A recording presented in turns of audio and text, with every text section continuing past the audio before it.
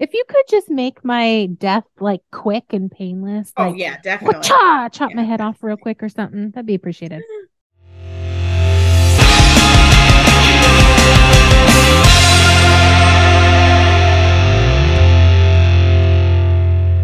Welcome back to Waburb. We're your hosts. I'm Tiffany. I'm Jen, And I'm Liz. and we are wicked awesome bitches reading books. This is the first episode of our ninth book series. Can you guys believe it? This is our ninth book. This book is called A Certain Hunger by Chelsea G. Summers. And in this episode, we are going to be sharing a bit about the book and the author. A disclaimer, as usual, the views in this podcast are just our own. You might disagree with us, and that's totally cool. We also think consuming a story in any medium is awesome. Physical book, ebook, audiobook. You can read in bed, in the park, read in your car safely with an audiobook, of course. You can have story time with your friends, whatever you want. We think all of it is awesome. Content warning for this book. This book contains talk about blood, cannibalism, murder, rape, and graphic animal death. So, Liz, tell us a little bit about the author. Graphic is indeed correct. So about Chelsea, she was an ex-stripper, which I thought was pretty interesting. And she also has a PhD in 18th century English literature, which I feel like might come across in this book. From what I could get from her website, she is a recovering academic and a woman of a certain age, which I could not find her birthday, so I have no idea what her certain age would be. She is a freelance writer. Her work has appeared in Hazlitt, The New Republic, Vice, Guardian US, and various other media outlets that value smart writing about things that go bump in the night. She is a writer for the now defunct Adult magazine, and she also has a piece coming up in Roxane Gay's Medium series. You And also forgot to say, Liz, that she's an ex-stripper. I don't think you said that.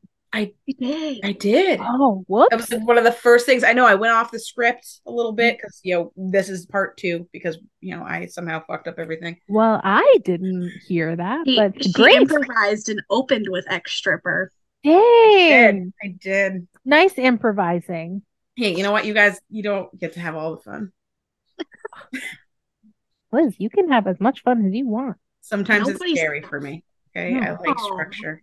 I appreciate when you're brave like that. Aw. I appreciate you. All right. This book was also shortlisted for the VCU Cabell First Novelist Award. And some of the reviews that we've been able to find that we've liked, one of the most uniquely fun and campily gory books in my recent memory. A Certain Hunger has the voice of a hard-boiled detective novel, as if metaphor-happy Raymond Chandler handed the reins over to the sexed-up femme fatale and really let her fly. Another one that I don't like because the certain way this is phrased. A Certain Hunger is swaggering, audacious debut and a celebration of all the wet, hot pleasures of human contact. Liz just doesn't like that it's kind of like the word moist. Ugh. Gotta put it in there. Gross. And I just want to credit that first review was from the New York Times and the second review was from the New Republic. Oh, thank you. I did say the New Republic, but I forgot to say the New York Times. Yep. Thank you. And then the perfect novel for smart, cultured, like us, angry women everywhere, again, like us, with wicked wit. A Certain Hunger educates, entertains, shocks, and delights, and, if you're not careful, may just tempt you to embrace your inner cannibal by Alma Katsu, author of The Hunger and the Deep. I don't know if I can awaken my inner cannibal. I don't know if there's one in there. I'm fairly certain one does not exist inside of me. I'm good. I mean, if you guys ever get stranded and people die and that's your only source of food, I'm sure you'll find it in you to eat to live. I don't know. Maybe it just wouldn't be worth it to live. True. Call me dark. But Listen, I'm like, zombie apocalypse, take me first. Like, no, I'm talking it. about like, what about those people that were in an airplane, they crashed in the mountains? and a few of them survived and a few of them didn't, and then they ran out of food and they started to eat the dead people that were already dead. This is a I true would just story. Yeah. no. Yeah, just someone kill me. So you'd rather be eaten than eat? Yeah, Ugh. As long as you kill me before you start eating. right? Or like be nice and feed me to a shark or some shit, whatever. Well, if I'm stranded on an island with you three, I'm There's not gonna feed you to a shark if I'm hungry. I'm gonna with eat. with us three there. Do you mean with us two? Unless there's a third person here that I don't see. Well, if there's a third person, then I'm gonna eat them before I eat you. But I was Oh counting. no. I don't know why. Hey, Dad, you have consent to eat me if that's what you need to do to survive. So, For Can't forget the survival. content warning on this one. For survival. The explicit warning. I gotta put the explicit warning on here. explicits. Anyway, all right. Tiffany, tell us about the story. All right. So, food critic Dorothy Daniels loves what she does. She's discerning, meticulous, and very, very smart. So, food critic Dorothy Daniels loves what she does. She's discerning, meticulous, and very, very smart. She has a clear mastery of the culinary arts and makes it likely that she could, on any given night, whip up a more inspired dish than any one of the chefs that she writes about. Dorothy loves sex almost as much as she loves food, and while she struggled to find a long term partner that can keep up with her, she makes the best of her single life, frequently traveling from Manhattan to Italy for a taste of both.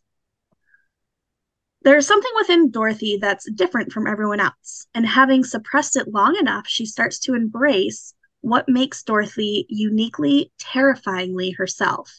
Recounting her life from a seemingly idyllic farm to table childhood and heights of her career to the moments that she plunges an ice pick into a man's neck on Fire Island, Dorothy Daniels shows us what happens when a woman finally embraces her superiority.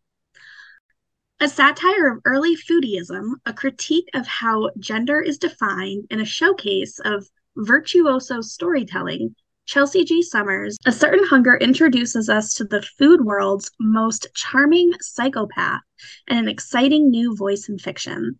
And then something neat about this book is that the chapters are all named after foods. It's a shorter book with only 251 pages, and I think I'm intrigued to read it. Maybe. Maybe. I don't know.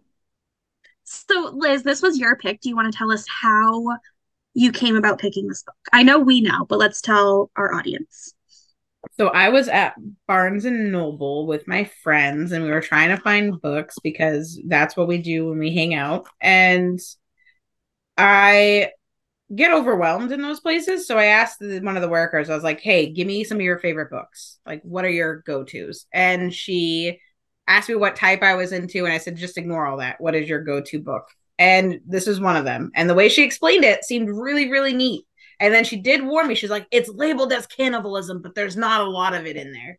So I'm interested to see how a book basically based on a woman that kills and eats her boyfriends is not cannibalism, or at least a lot of it. And that's how I came up with that. And if this is not a good book, I'm gonna go back there and demand a refund. Demand her personally refund me because she lied.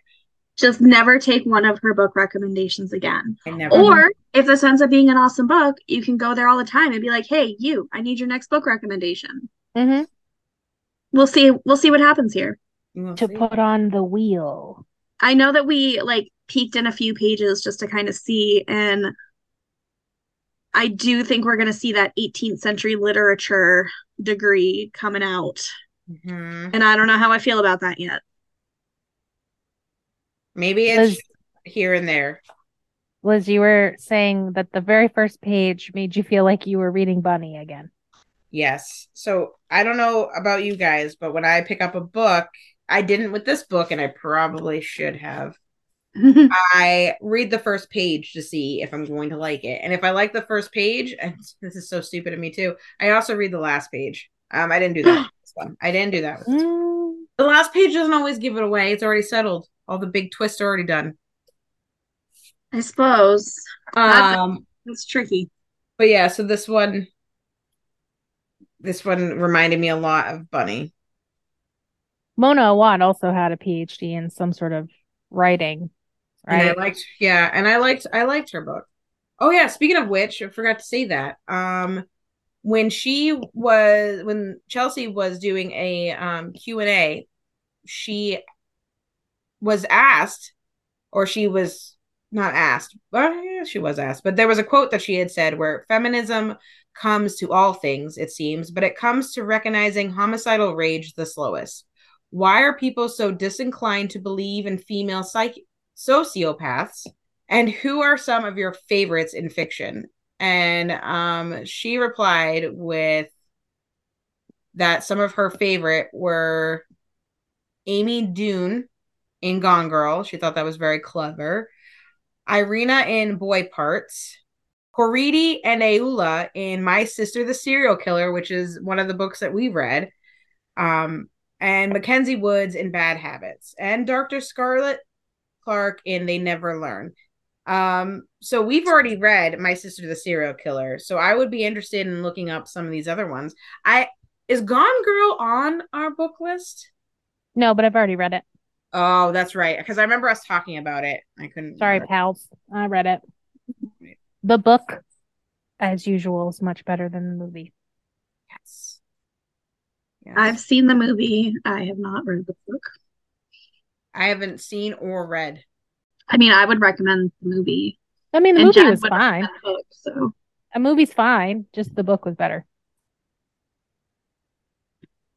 We could always put another Gillian Flynn book on the wheel. I heard her Sharp Objects book is really good. Speaking of the wheel, actually, I added, so I went to the store the other day and there was a new V.C. Andrews book. So I got really excited about that. And I came home and I added it to our book list. Yay! And I was looking at our book list and Liz has 3. I have 3. Jen, you only have 2. We need a new pick for Jen on the list. I gotta add a book to the list. Yeah. All right, let me think about it. I'll text you later and let you know. All right, no pressure. All right, friends. Well, we're going to read halfway through the book before we meet again, which is around page 125. Which is, you would have to, I already looked at this, so we would have to actually either stop at 120, which would be chapter 10, or read through chapter 10, which would go past 125, which would be 130. Do 130. Okay. Yeah, let's read the 130. So that'll stop at that will stop at chapter 11. Okay. I just read the first, because I was separating my book and flipping through the pages. I just read the first sentence of chapter 11. Whoa. Oh, God. You know what's funny is you're reading the first sentence and I'm trying to figure out what the fuck this food is called. Ligma? Lingua con la olive. Is that beans? Lingua con le olive? Is it like olive oil and like spaghetti, like linguine? Google. I don't want to read books anymore written by people that have PhDs. Pasta with olive oil. Yeah, us PhDs are fucking assholes. Do you really want to know? Yes. Yeah. Tongue with olive. Tongue with olive? Gross. That would explain that first sentence. What's the first sentence? Someone read it to me.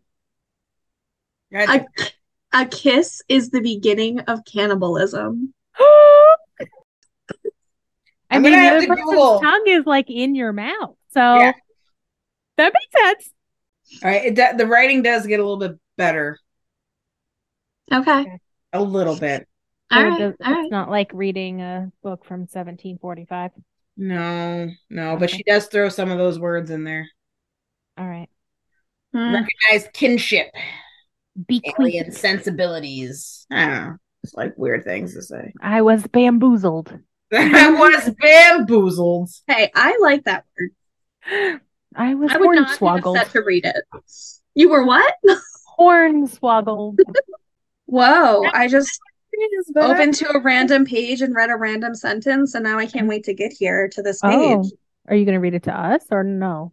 Andrew lay a rail of cocaine on the curve of my ass.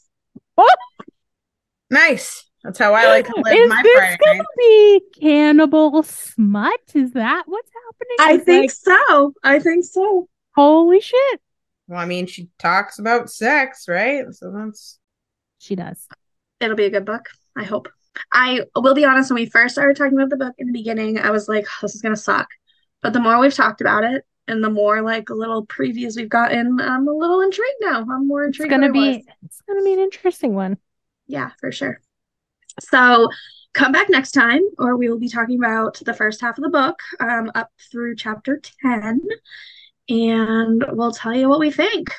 And if you have read this book or want to tell us something about something or check out if you want to reach out to us for whatever reason, tickles your fancy, wobberpod@gmail.com.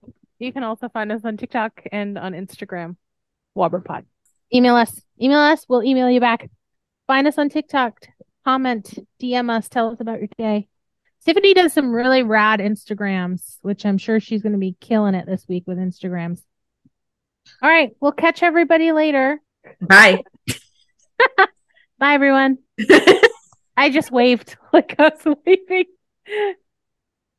Totally see that. It's all good. Bye, listeners.